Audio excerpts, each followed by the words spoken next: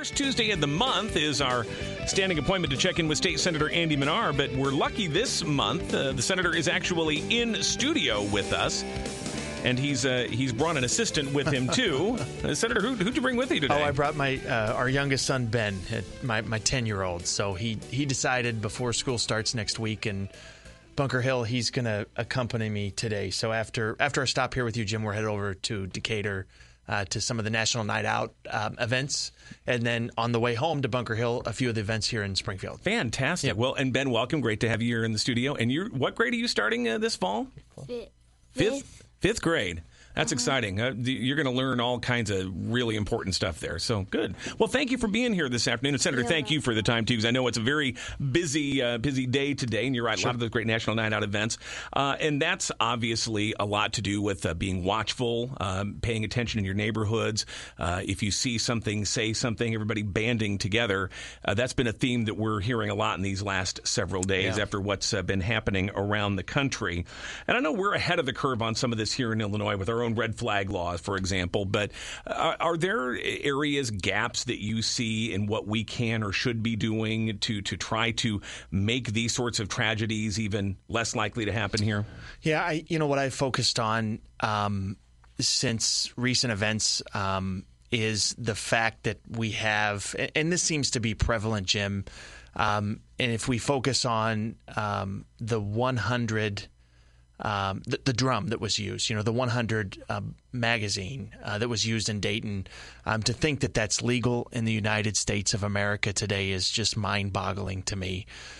So I think that we should focus on that. I think we should obviously focus on making sure that when someone has some type of a condition that would prevent them, either some mental health condition or some predisposition, that we can attach information to that individual to make sure that they're not able to purchase a firearm. I think we do a pretty good job of that in Illinois, but obviously we've had some mistakes with that in the past. I think we should address that. But I don't think this is a fix that's going to come by just changing one law. I think we have to look at any number of things, but I'd like to focus on high-capacity magazines. I think that's something that is prevalent among all of these mass shootings.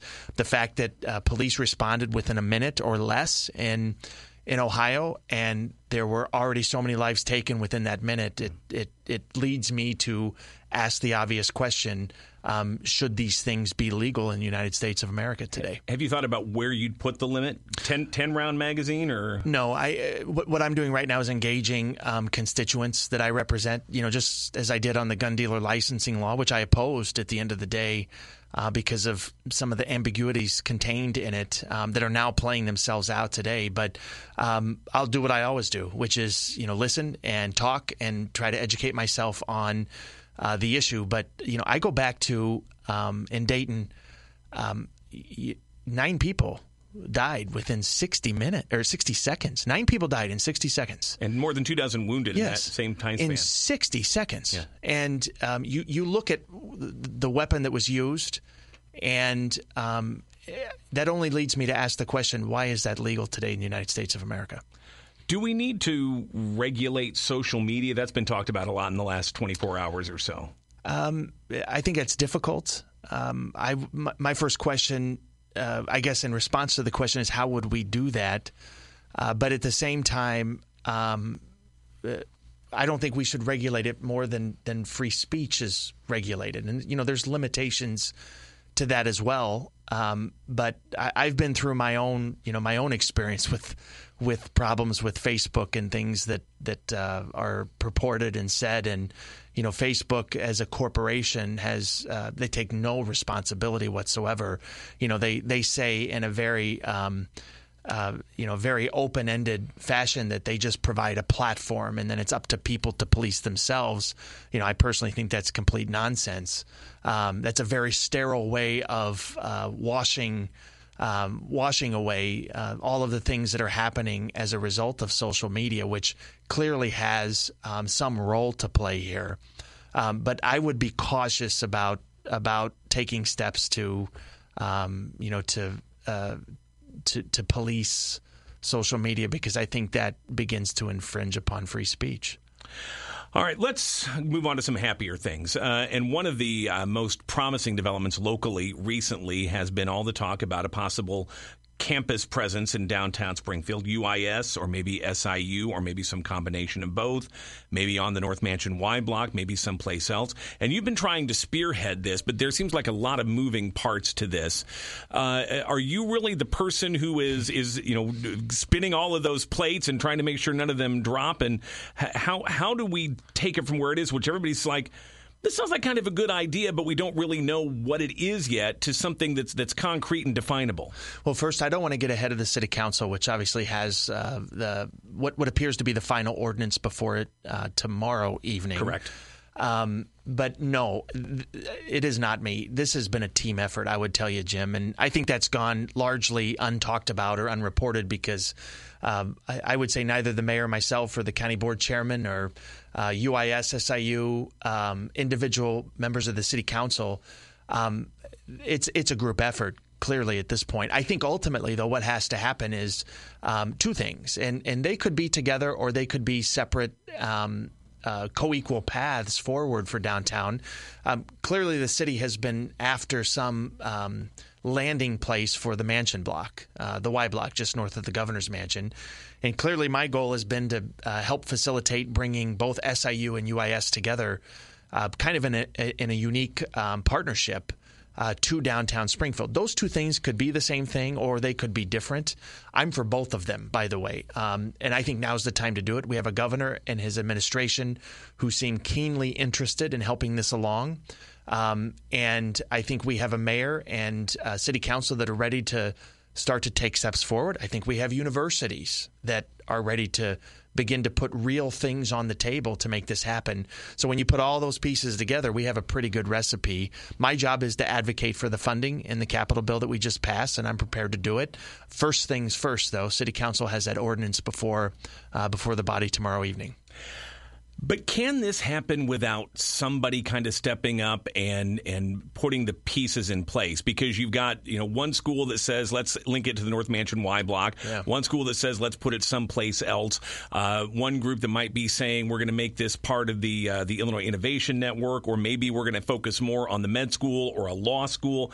And it just seems like with all those different options there, if somebody isn't grabbing the tiller on this and steering it, this thing could just drift all over the place. Well, and it could go on forever, too. Yeah. And I'm not going to let that happen because we have a moment here, and I think that moment is before us. The first step and I would commend the mayor. I would commend Alderwoman Turner, Alderman Donnellan, Alderwoman DeCenzo, and others for starting to put a frame around this in that ordinance tomorrow, which I think leads us down an obvious path to bring all these pieces together. Ultimately, what's going to have to happen is we're going to have to go before the governor and his administration and advocate for why we think downtown Springfield is deserving of what undoubtedly is going to be a significant amount of state resources in the bipartisan capital bill. I think the unique partnership between UIS and SIU stands above many other similar projects around the state. I think the Illinois Innovation Network having the hub here in Springfield is another plus. I think the aggressive nature of UIS wanting to get this thing moving also is a plus. We're ahead of others when you put all those things together. So I don't think this is going to be a situation to where we're 3 or 4 months from now kind of sitting around thinking about what are we doing here. I think this is going to come together quickly after the city council acts tomorrow evening. Could the Armory be a part of this? I know there's money set aside for a huge renovation of the Armory without a lot of detail as to what it could be. Could this be that? It could. But at the same time, I want to make sure that we keep our eye focused on the two things that I mentioned earlier, making sure that there's a landing place for the mansion block, whatever that is, and making sure that we establish both SIU and UIS as a campus in downtown Springfield. Again, those two things could be the same. I venture to say they're probably going to be different at the end of the day, just because we've had so much come together on the higher ed front and the entrepreneurship front in Springfield. I want to make sure that whatever we do plans for the future as well. But those two things are are first and foremost the appropriate goals that the city has set out, and I support them wholeheartedly. State Senator Andy Manar is in studio with us. You pushed for and won passage of a property tax task force that will be convening here shortly to come up with ideas to try to provide some relief for what is one of the most onerous and frustrating taxes that any of us pay here in Illinois. But that seems like a big undertaking to try to figure out some way to give tax relief without crippling school districts and other units of local government that really depend upon this. How do you envision this coming together on a tight time frame to find something meaningful that can be done on the issue? Yeah, let's back up the bus real quick, Jim. So the Senate passed a bill that I sponsored and helped author that I think would be a significant starting place for now this task force. And it's pretty simple. It says if the state fully funds the new equity-based, evidence-based funding formula and reimburses school districts for all the mandated programs that we require, special education, transportation, those types of things, then if those things happen, then I think it's reasonable to require school districts to not raise their tax rates. So we are in this position. We're very close to being able to do this in Illinois because of the success of the evidence-based formula. Now we're in year 3 of that, fiscal year 3 of that, and it's paying dividends. It's stabilizing budgets on the local level. It's allowing school districts to be innovative. We've seen the good that it's done here in District 186, for example. So I think that's a good starting point for this task force. Unfortunately, the House didn't take the bill up. The Senate did. We passed it with pretty big numbers. But that's what I'm going to present to the task force. And I'm hopeful that this task force is going to produce something that actually has some meat on the bone. The turnaround timeframe is very quick. It's by the end of the year, presumably for the governor's budget address early in 2020. I think it's mid-February. But you get the trepidation that Sure. people feel when you say, okay, we're going to freeze these tax rates here and ease that burden as long as the state keeps up its end of the funding bargain, because the state's really bad at keeping up its end of bargains. Well, I can't build the time machine and go back in time and undo all those things. But what I can do is point to recent history with school funding, and it is as best here in Illinois as it is anywhere in the country in terms of stability and certainty. And that has allowed school districts already to dial down the pressure on property taxes. That's a real thing in Illinois. So I think it's reasonable. And, I'm as pro-public education as any member of the General Assembly. And I think it's reasonable to say if we fully fund the formula and we reimburse mandated programs, then we can reasonably ask school districts to not raise their tax rates from year to year. What that would do is it would put the property tax debate first and foremost in front of the legislature when budget making happens. So the choice would be in future years, do we as a House and the Senate fully fund these programs, or do we lift their prohibition on the property tax freeze? That would be one heck of a debate. I think I know where we'll end up in that debate. So that's only one piece of the tax bill. I think the other piece would be some type of relief on municipal police and fire pensions. That's a really tough thing to take up. But I'm hopeful that the task force is going to focus on those two areas. And I think if we do that, we should be able to produce something. But then we have to act. We just can't produce a report and let it sit and collect dust. Right. We have to take action on it. One of your Democratic Senate colleagues is now under indictment, Senator Tom Cullerton, accused of taking money from a Teamsters local in exchange for no work whatsoever. We also have reports of several investigations, or at least search warrants and documents gathered from allies of House Speaker Mike Madigan. Is there a crisis brewing in the legislature when some of these key players are really coming into the watchful eye and the scrutiny of the feds? Well, I'm always for more transparency. I'm always going to support more openness and more robust ethics laws. That's something that I think is never going to be exactly where it should be. We should always search for better ways to make government more ethical. It produces a better product for taxpayers at the end of the day. So both of those things you mentioned are open and ongoing.